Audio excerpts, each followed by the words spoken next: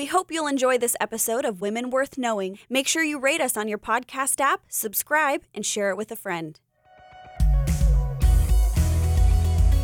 Hi, this is Cheryl Broderson in studio with Jasmine Allnut.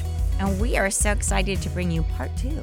Yes, of Lady Jane Grey. And we kind of cut off right in the middle of all of the intrigue building and, some of the tensions that we're building. Gosh, you guys must be used to this by now, though, right? There's always tension during Tudor England. That's right. So just to wrap it up, Lady Jane Grey is just this young teenager. Mm-hmm. She had abusive parents. She's been used as a pawn politically by just about everyone. Yes, it's so sad to try to get close to the throne. Right. Especially her parents. And yet she's this brilliant young woman who knows Hebrew and Greek, and she's been involved. Italian, like all these things. Yes.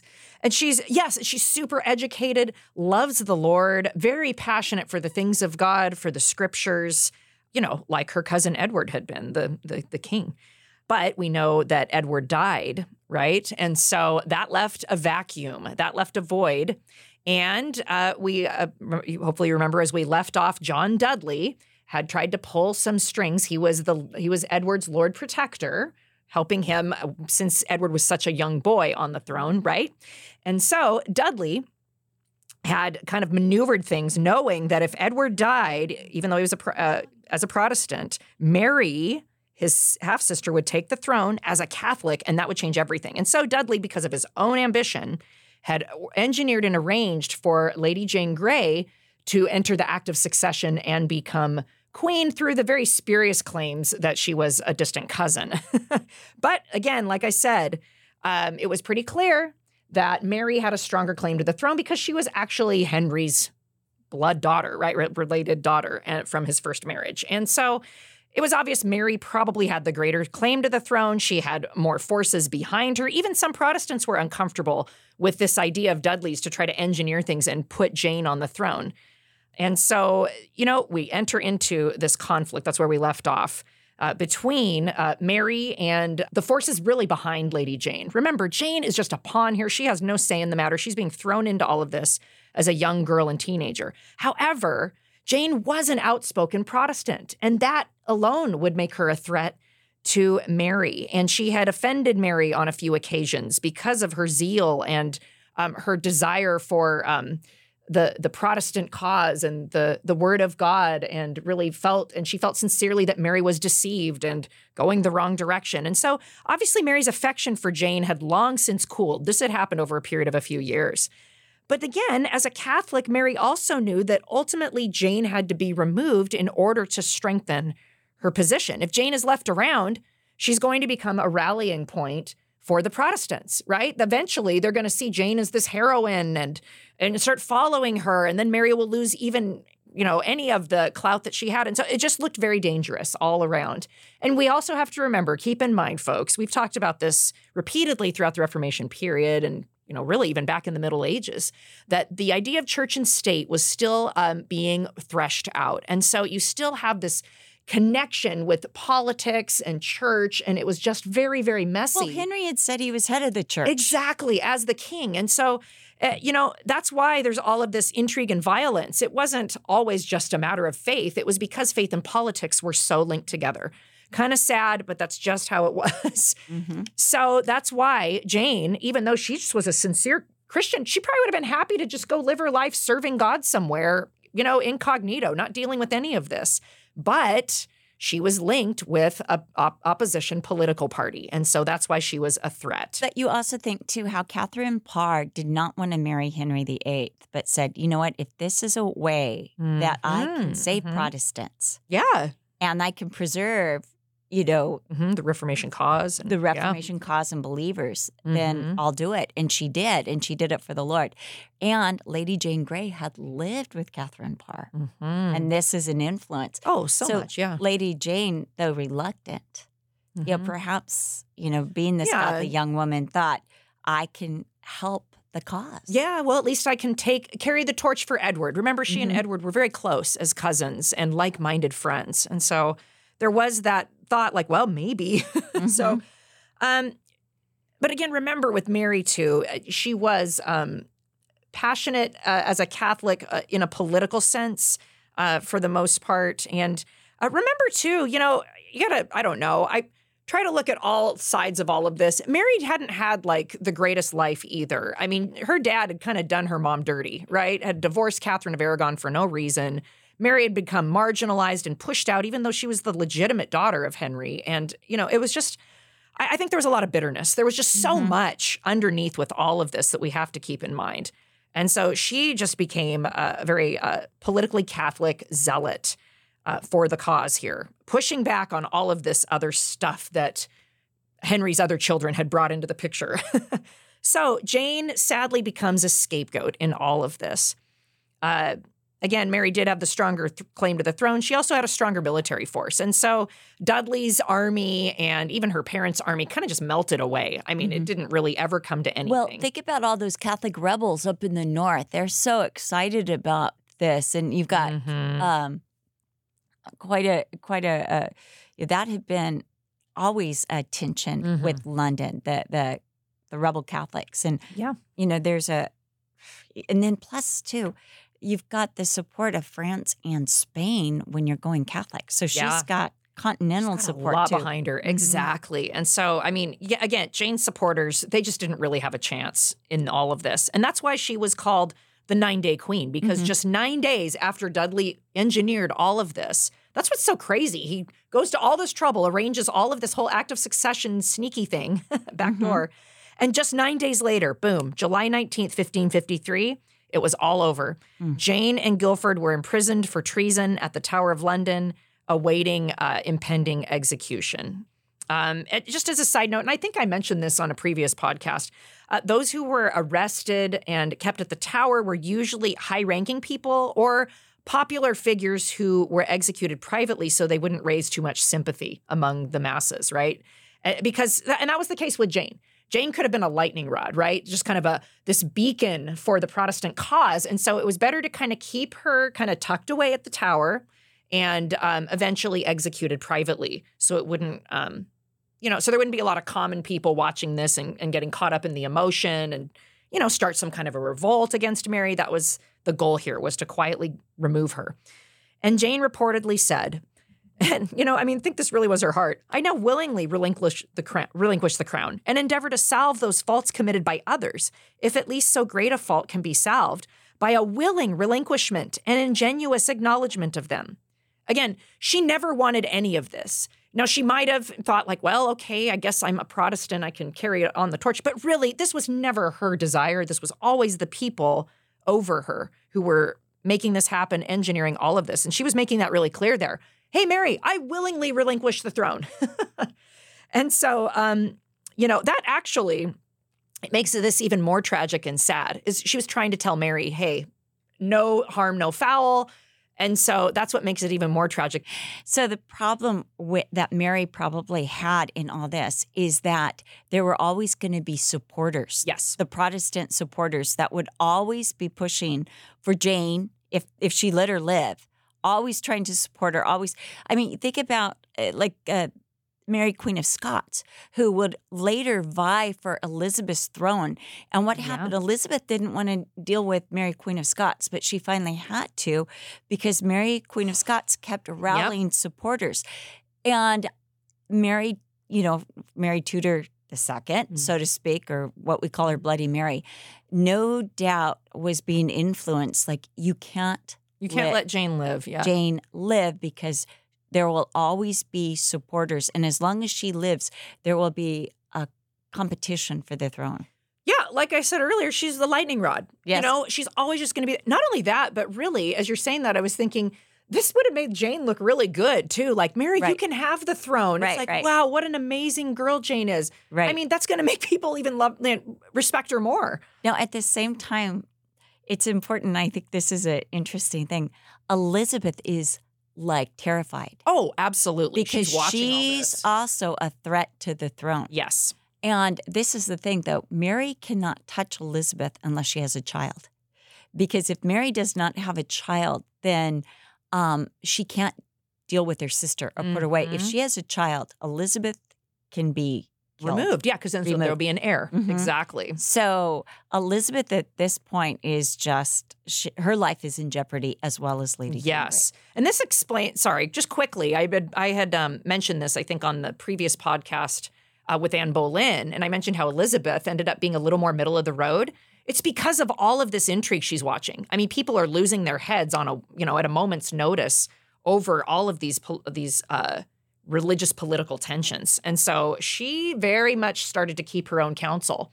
I'm not going to come out super strong either way. I don't want anyone to get worked up. And so it just was crazy. And so that's a good point to mention too, that Elizabeth is watching all of this. So, the months passed, but like Cheryl said, it became really clear, like, you can't, to Mary, I can't let Jane stay I can't let her just live, because she's just going to constantly be a beacon for the Protestants to rally around.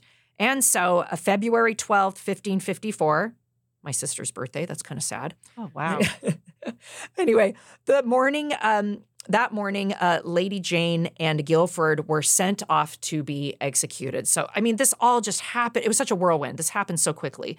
But even that day, as Jane was getting ready to go and face, her execution, she boldly stated, "The act against the Queen's Highness was unlawful, the consenting thereunto by me. But touching the procurement and desire thereof by me, or on my behalf, I wash my hands thereof in innocence before God and the face of you good Christian people this day." In other words, she knew this was all wrong and that she had been forced into all of this and used by her in-laws, the Dudleys, right, by John Dudley, and by her parents. And so that's what she was making really clear there. Like, hey, I'm sorry for the role that I played in this, but honestly, this was not my doing. This was not my heart or my desire in any way. Now, before Jane died, she actually made some really remarkable and powerful confessions of her faith that were preserved. And this is another reason why Jane is considered kind of like almost like a martyr for the Protestant cause. In particular, her final public disputation, which was like an interview that everybody would have with an esteemed cleric. Somebody in the church would come and, try to persuade a Protestant to, capitulate and come back into the Catholic Church, that kind of a thing. So Queen Mary's chaplain, John Feckenham, he came and conducted this final interview or disputation with Jane. And it was such an amazing testament to her faith. Again, this was always done before an execution, and so it was something pretty normal, but Lady Jane's was just very, very remarkable, her disputation.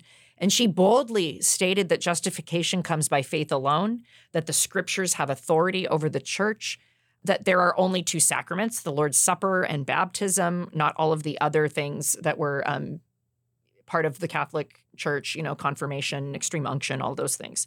And, of course, here we are again. The communion elements are symbolic and do not become the body and blood of Christ. There's that transubstantiation issue again.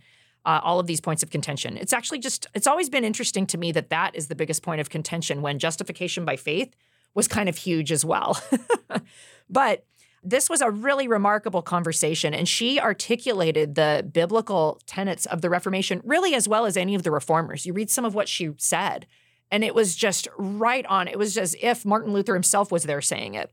She said, "I ground my faith upon God's word and not upon the church. For the faith of the church must be tried by God's word, and not God's word by the church, nor my faith by the church." And so, just very eloquent, very clear. And again, when it came to, it's interesting too, she was even very eloquent and made a strong argument when it came to transubstantiation. She said, "God forbid that I should say that I eat the actual natural body and blood of Christ, for then either I would consume my redemption, or else there would need to be two bodies or two Christs. If one body was tormented on the cross and they ate another body, then he must have had two bodies. Where was Christ when he said, 'Take, eat, this is my body'? Was he not at the table when he said these words? He was at that time alive. What did he take but bread? And what did he break but bread?" I mean, so she's making just these logical arguments to try to explain to Feckenham. And you've got to remember, Jane's passion, and you see this in her writings and her words, was for people's individual souls to be saved and changed. And she was really giving it her all, not just to make some great statement like, look how intelligent and what a great, Reformation figure I am. She was concerned about Feckenham's soul. She was worried about him. Now, in the end, Feckenham actually was thankfully, a very kind and gracious man. He actually really liked and respected Jane. And he gave up and basically just said he was sorry for her because he just couldn't, he had nothing to argue against what she had presented to him. And it's interesting because he was about 20 years older than Jane. So he's in his, mid-late 30s. But he couldn't hold a candle to her understanding of the actual scriptures. And I think he realized that. So he kind of just backed out of the whole conversation. And then again, like I said, Jane concluded their discussion by expressing her earnest desire that he receive the Holy Spirit and have his eyes open to the truth. Because she could tell he was a good man, a kind man. She even thanked him later. She saw that there was hope for him to really come to know Jesus in a personal relationship. And so that's really what her desire was for him. Kind of interesting. And yet, like I said, so it was a very gracious conversation, but it was very clear that Jane just was convinced, had strong conviction, and also, again, that she knew the word and could present it very clearly. So Paul Zahl says that Jane's grace under pressure indicates how deep her faith was. Quote, how touching it is also that she was grateful to Feckenham, that she thanked him for his kindness at the end, that she begged him to change his mind about the gospel for his soul's sake. And again, like I said, that's just amazing. Here Jane is facing certain death and execution herself, and yet she's worried about this man's soul. Quote, Jane's authority to speak as she does in a public academic debate at the age of 16, the day or two before her certain execution, has got to be one of the most wonderful moments in the history of early modern England. But I would agree with that. It was just really a beautiful testament. And these things, these disputations that they would have, they were always recorded and then kind of circulated. So a lot of people could read Jane's words and hear her heart and even see her arguments, on behalf of the authority of Scripture and justification by faith, all of these things. So Jane also had a little bit of time before she died to write a couple letters. She wrote one to her father, one to her tutor who had returned to Catholicism, again, trying to convince him to come to the faith. And then she wrote this powerful letter to her 14-year-old sister on the back page of her Greek New Testament, her sister Catherine, and had it sent to her. And she said, I have sent you, my dear sister Catherine, a book, which although it be not outwardly trimmed with gold or the curious embroidery of the artfulest needles, yet inwardly it is more worth than all the precious mines which the vast world can boast of. It is the book, my only best and best beloved sister, of the law of the Lord. It is the testament and last will which he bequeathed unto us wretched sinners, which shall lead you to the path of eternal joy. And if you with a good mind to read it, and with an earnest desire to follow it, no doubt it shall bring you to an immortal and everlasting life. It will teach you to live and learn you to die. It shall win you more and endow you with greater felicity than you should have gained possession of our woeful father's lands. If you apply diligently this book, seeking to direct your life according to the rule of the same, you shall be an inheritor of such riches as neither the covetous shall withdraw from you, neither the thief shall steal, neither yet the moths corrupt. Now as touching my death, rejoice as I do, my dearest sister, that I shall be delivered of this corruption and put on incorruption. For I am assured that I shall, for losing of a mortal life, win one that is immortal, joyful, and everlasting. The which I pray God grant you in his most blessed hour, and send you his all-saving grace to love in his fear and to die in the true Christian faith, from which in God's name I exhort you, that you never swerve, neither through hope of life nor fear of death. For if you'll deny his truth to give length to a weary and corrupt breath, God himself will deny you. But if you cleave to him, he will stretch forth your days to an uncircumscribed comfort and to his own glory. Farewell once again, my beloved sister, and put only your trust in God, who only must help you. Amen. Your loving sister, Jane Dudley. So I actually remember reading this letter to someone and they started crying because it was just like a powerful testament there in her final moments. It's interesting, though, that she signed it Jane Dudley because during those 9 days she signed letters Jane the Queen. And that was part of the incriminating evidence against her. So now she's saying, I'm just Jane Dudley. I'm just Jane Dudley. I love it. Which is, just speaks again to that humility and that zeal for the Lord. And wanting to just step down. And also when you're going to certain death, just her priorities. Yes. Looking this at is her what's priority. important to her to see people saved. Yeah, exactly. That's awesome. I'm glad you brought that out. So I just want to read from Allison, where she wrote a book on the children of Henry VIII and just the way she kind of captured the eyewitness accounts of Jane's execution, because it was really just a tragic moment and very poignant. She wrung her hands, then went on, I pray you all to bear me witness that I die a true Christian woman. And now, good people, while I'm alive, I pray you assist me with your prayers. Turning to Feckenham, she asked, and again, remember, she had thanked him, and they had a very warm interaction. It was really sweet. And it's something that he went with her to the scaffold. Yes, he did. He would accompany her. I don't know if everybody did that. Yeah. It was pretty cool. Yes, he was a neat guy. Mm-hmm. Turning to Feckenham, she asked, shall I say this psalm? He was too choked with emotion to answer immediately. But at length he said, yea. And she knelt and recited in English the 19 verses of the 51st Psalm, the Miserere Mei Deus, in a most devout manner. Then she rose and kissed Feckenham goodbye, saying, God, I beseech him abundantly reward you for your kindness towards me, although I must needs say it is more unwelcome to me than my instant death is terrible. For a moment they held hands in silence. Jane gave her gloves and handkerchief to Mrs. Tilney, her prayer book to the lieutenant before untying her gown. The executioner offered to help her, but she desired him to let her alone. In silence, she untied the scarf round her neck and took from Mrs. Ellen a fair handkerchief with which to blindfold herself. Then the hangman kneeled down and asked her forgiveness, which she gave most willingly. At this point, the executioner asked Jane to stand on the straw in the center of the scaffold, moving aside so she could see the block, which had been hidden by his bulk. I pray you dispatch me quickly, she said, and knelt, then said apprehensively, will you take it off before I lay me down? No, madam, was the reply. Jane tied the blindfold and felt for the block. It was not there. What shall I do? She cried in mounting panic. Where is it?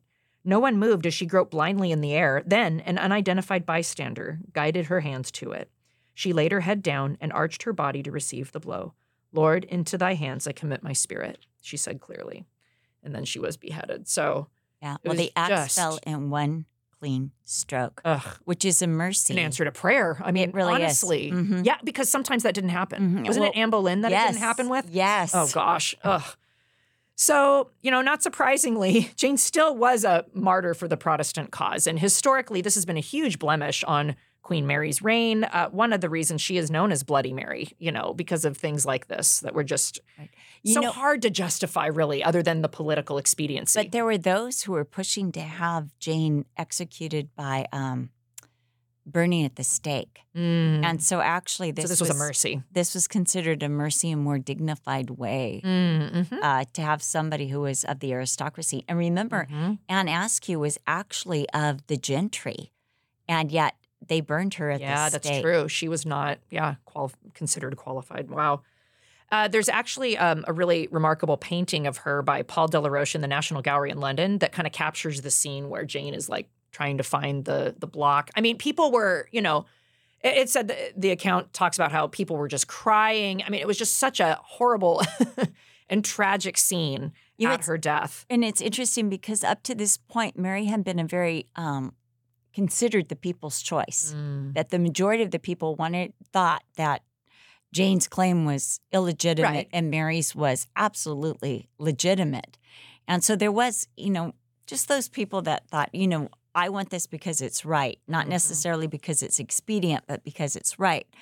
And at this point, this is when her popularity began to ebb. Not surprising. Yeah, this was very difficult, I think, for people to reconcile. Even look, the executioner asked forgiveness. Yes. Sorry, Jane, that I have to do this. I mean, John Feckelman, who was Mary's, Mary's chaplain.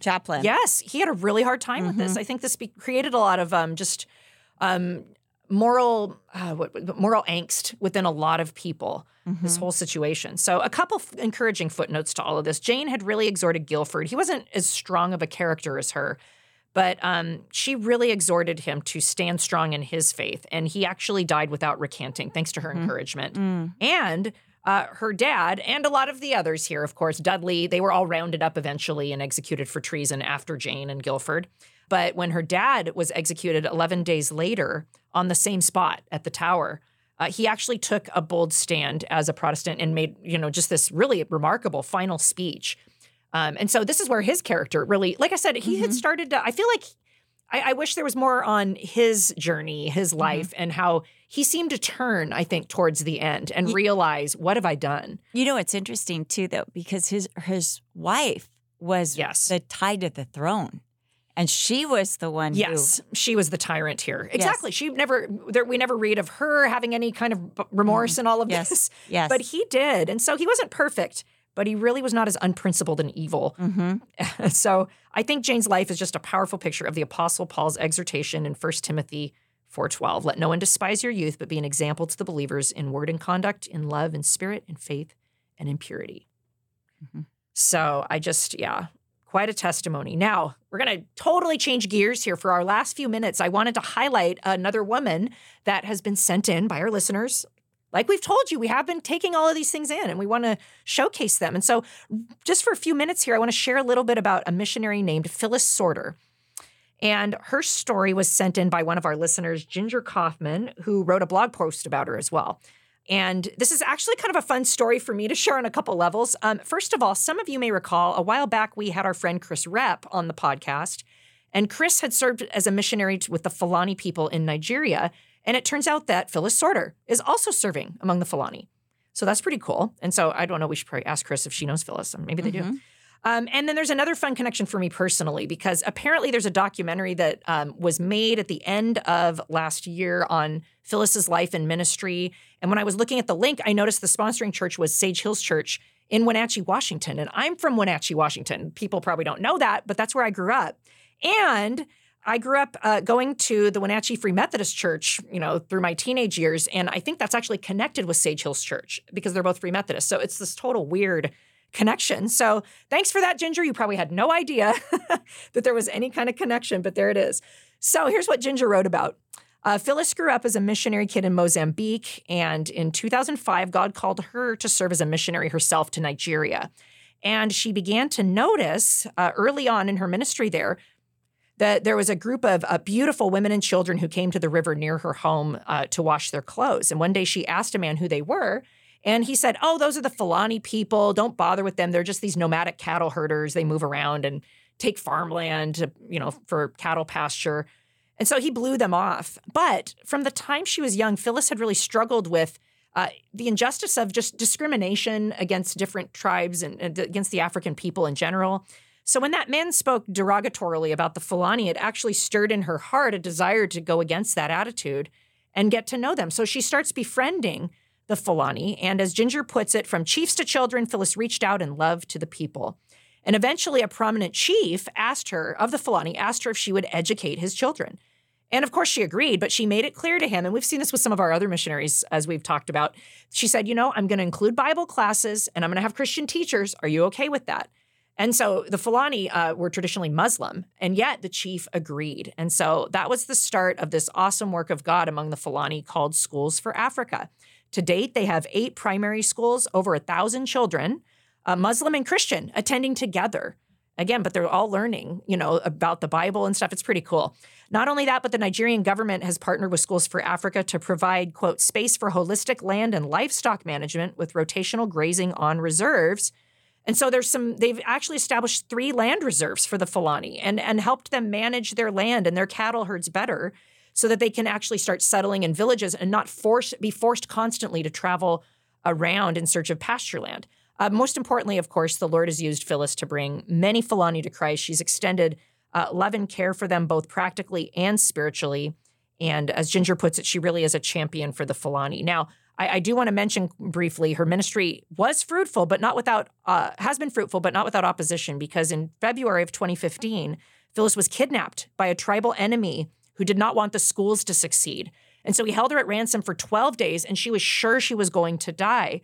But, she said that the Lord was just such a present help during that time, and prayers were going up for Phyllis around the world. The Nigerian believers were gathering together and praying, and eventually she was released miraculously. After that time, she went back to Seattle, which I think is her home base, I'm presuming, to recover from the trauma. And understandably, though, she had this oppressive sense of fear that she really had to work through. But Ginger said, while there, the Lord lifted what felt like a big boulder from off of her chest and the weight of fear. And so the Lord freed her from that fear miraculously. And within 4 months, she was back in Nigeria with this sense of God's peace. It's amazing. And the fact that she would come back really endeared her to the people that much more, as you can imagine. So the Lord used even that horrendous traumatic experience for good and for his glory in and through Phyllis. And so she's carrying on and serving with them to this day. And so for anybody who's interested, there are a few links.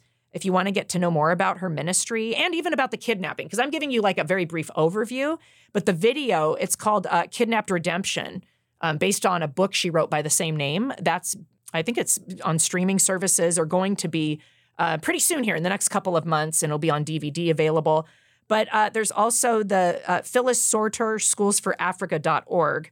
And if you just type in on Google search, Phyllis Sortor, Schools for Africa, SORTOR, you can find it. So, I watched the preview and it was pretty fascinating, the preview to the movie. So cool stuff. Check it out. Phyllis Sortor and her remarkable story. And that's just scratching the surface clearly.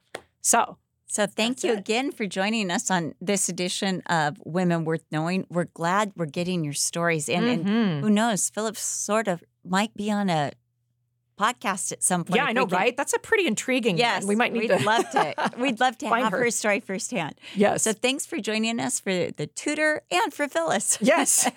God bless you. Bye. Thank you for listening to Women Worth Knowing with Cheryl Broderson and Jasmine Allnut. For more information on Cheryl, visit CherylBroderson.com or follow her on Instagram or Facebook.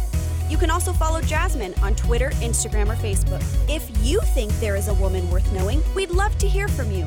Email us at wwk@cccm.com. We hope you've enjoyed today's episode. Make sure you've subscribed and don't forget to rate us on your podcast app and share it with friends. Thank you again for listening to Women Worth Knowing with Cheryl Broderson and Jasmine Allnut.